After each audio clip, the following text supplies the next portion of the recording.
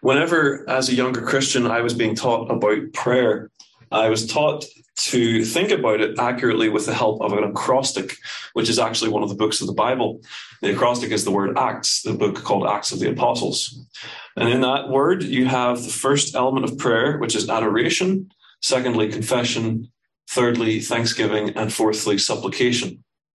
And I think that most people, even if you stopped someone randomly on the street and asked them to define the first three words, adoration, confession, and thanksgiving, they could probably do pretty well. But I think most people, and perhaps some Christians, would struggle if they were asked to define supplication. But it's simply a part of prayer, and a very important part of prayer. If you think of the examples we have in the scriptures of those who were devoted to prayer, you perhaps would think of Daniel, who we read in Daniel 6 and 11, that he was found praying and making supplication before his God. And the Apostle Paul instructed Christians in Philippians 4, verse 6, be careful for nothing, but in everything by prayer and supplication, with thanksgiving, let your requests be made known unto God. Perhaps you would wonder, why is supplication a distinct part of prayer? Well, the word supplicate comes from a Latin word that means implore, and it means to seek from below to find satisfaction.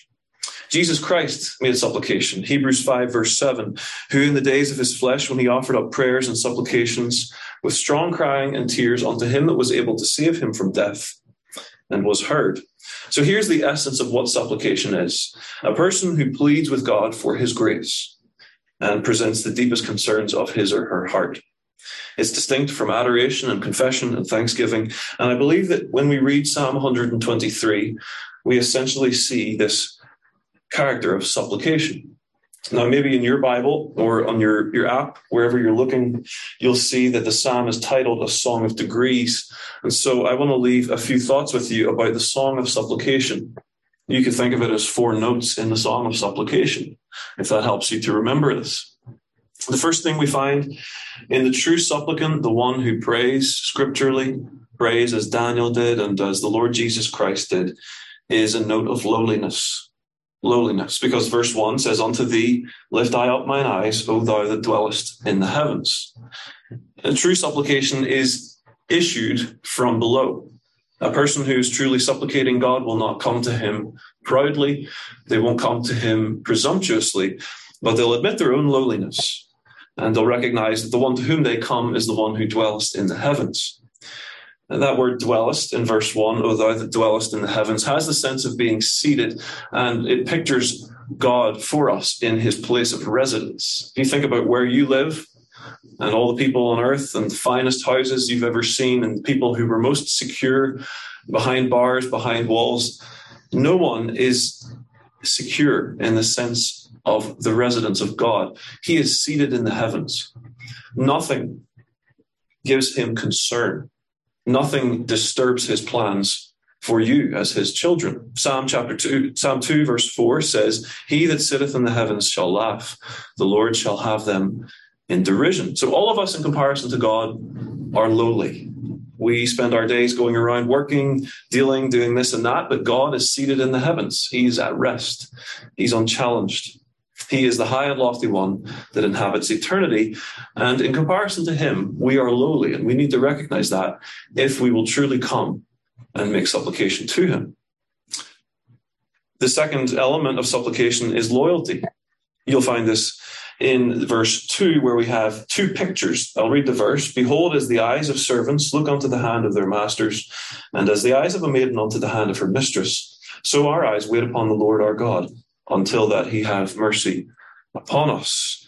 The supplicant who is lowly will demonstrate loyalty to God by keeping their eyes on him and coming to him. And the examples that we're given can be enlarged upon when we search through the Bible and we find, first of all, an example of a good servant and then an example of a maiden who served a mistress.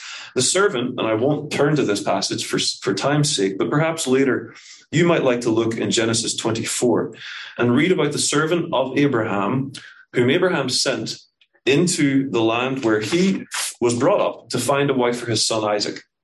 And when you read that passage, it's really remarkable how loyal the servant was. He is almost unable to speak without speaking about his master.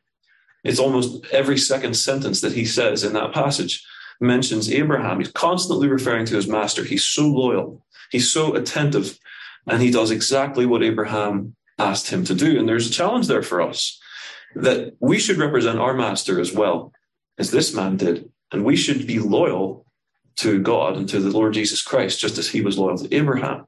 And then the second picture in Psalm 123, verse 2 is, as the eyes of a maiden unto the hand of her mistress. And that made me think of the little Israelite maid in 2 Kings 5, who was captured as a prisoner of war by the general Naaman, a great soldier.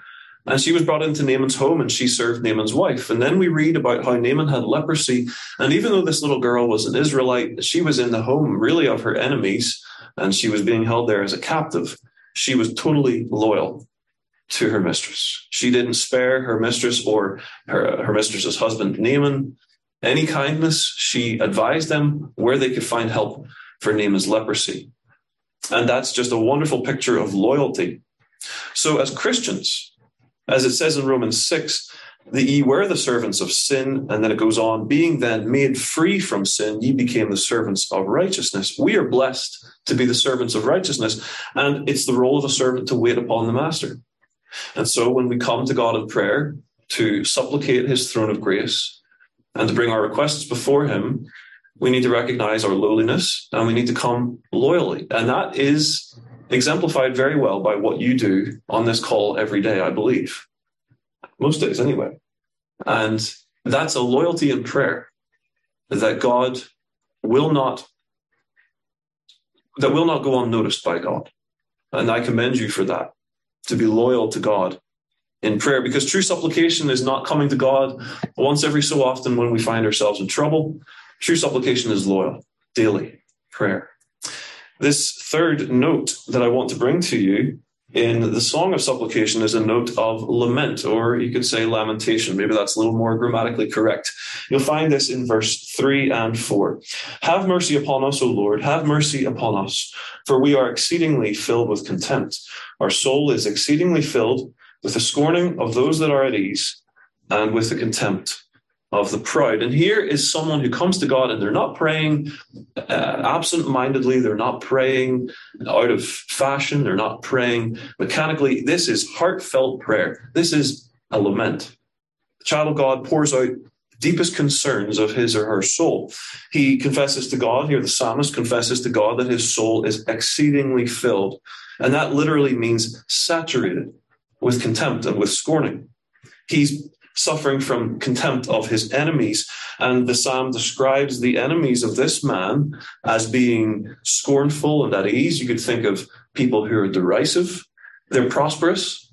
They have no major concerns, and they heap scorn on the Christian. And I don't know if that is your experience. You might find that in your workplace or even in your family, that people are scornful towards you for your faith.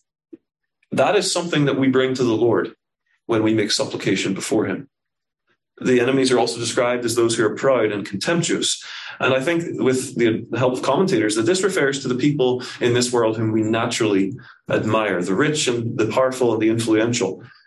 And we struggle with the desire for popularity. We struggle with the desire to be like those people or to be liked by them. But often as Christians, that's not the case. And again, we need to bring this to the Lord in prayer. Our loneliness, our struggles, the persecution that we find, we need to bring it to the Lord in prayer. And we can lament before him about all of these things, because that's the pattern that's shown to us here in this psalm. Let me bring this to a close with one final thought. We've seen in the Song of Supplication, there's a note of lowliness and of loyalty and of lament. And then finally, there's a note of longing, because he says 3 times in the psalm, have mercy upon us. This is the God, the one true and living God, to whom the psalmist comes and cries for mercy. And our God is the one who offers mercy to those who seek him. Exodus chapter 34, verse 6. Our God is the Lord God, merciful and gracious. And it's my joy to be able to testify that at a time in my life, I obeyed the words of Isaiah. Seek ye the Lord while he may be found. Call ye upon him while he is near. And the promise is that God will have mercy upon him. God will have mercy upon you who has sought the Lord for salvation. And so it should be our constant longing that God would continue to be merciful to us and to our family and our countries. Countries that, as the world seems to become increasingly sinful and selfish, really, really need the mercy of God. We need God to be merciful to us in that global sense. And so we do well today to come to the Lord with our requests, with the deepest needs of our heart, those things that you feel comfortable and appropriate sharing with your brothers and sisters on this call. Remember, brothers and sisters, that we do not pray alone. Jesus Christ is described in Hebrews 7:25 as the one who ever liveth to make intercession for us. And even as he prays right now, as we pray, he prays right now, and he has also given us his Holy Spirit, who itself makes intercession.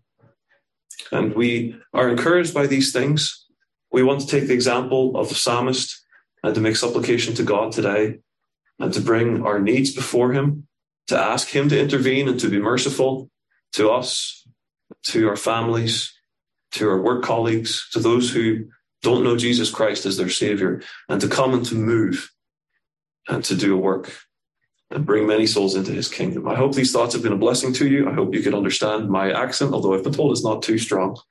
And let me thank you again for taking time today and for the privilege of being here. Thank you.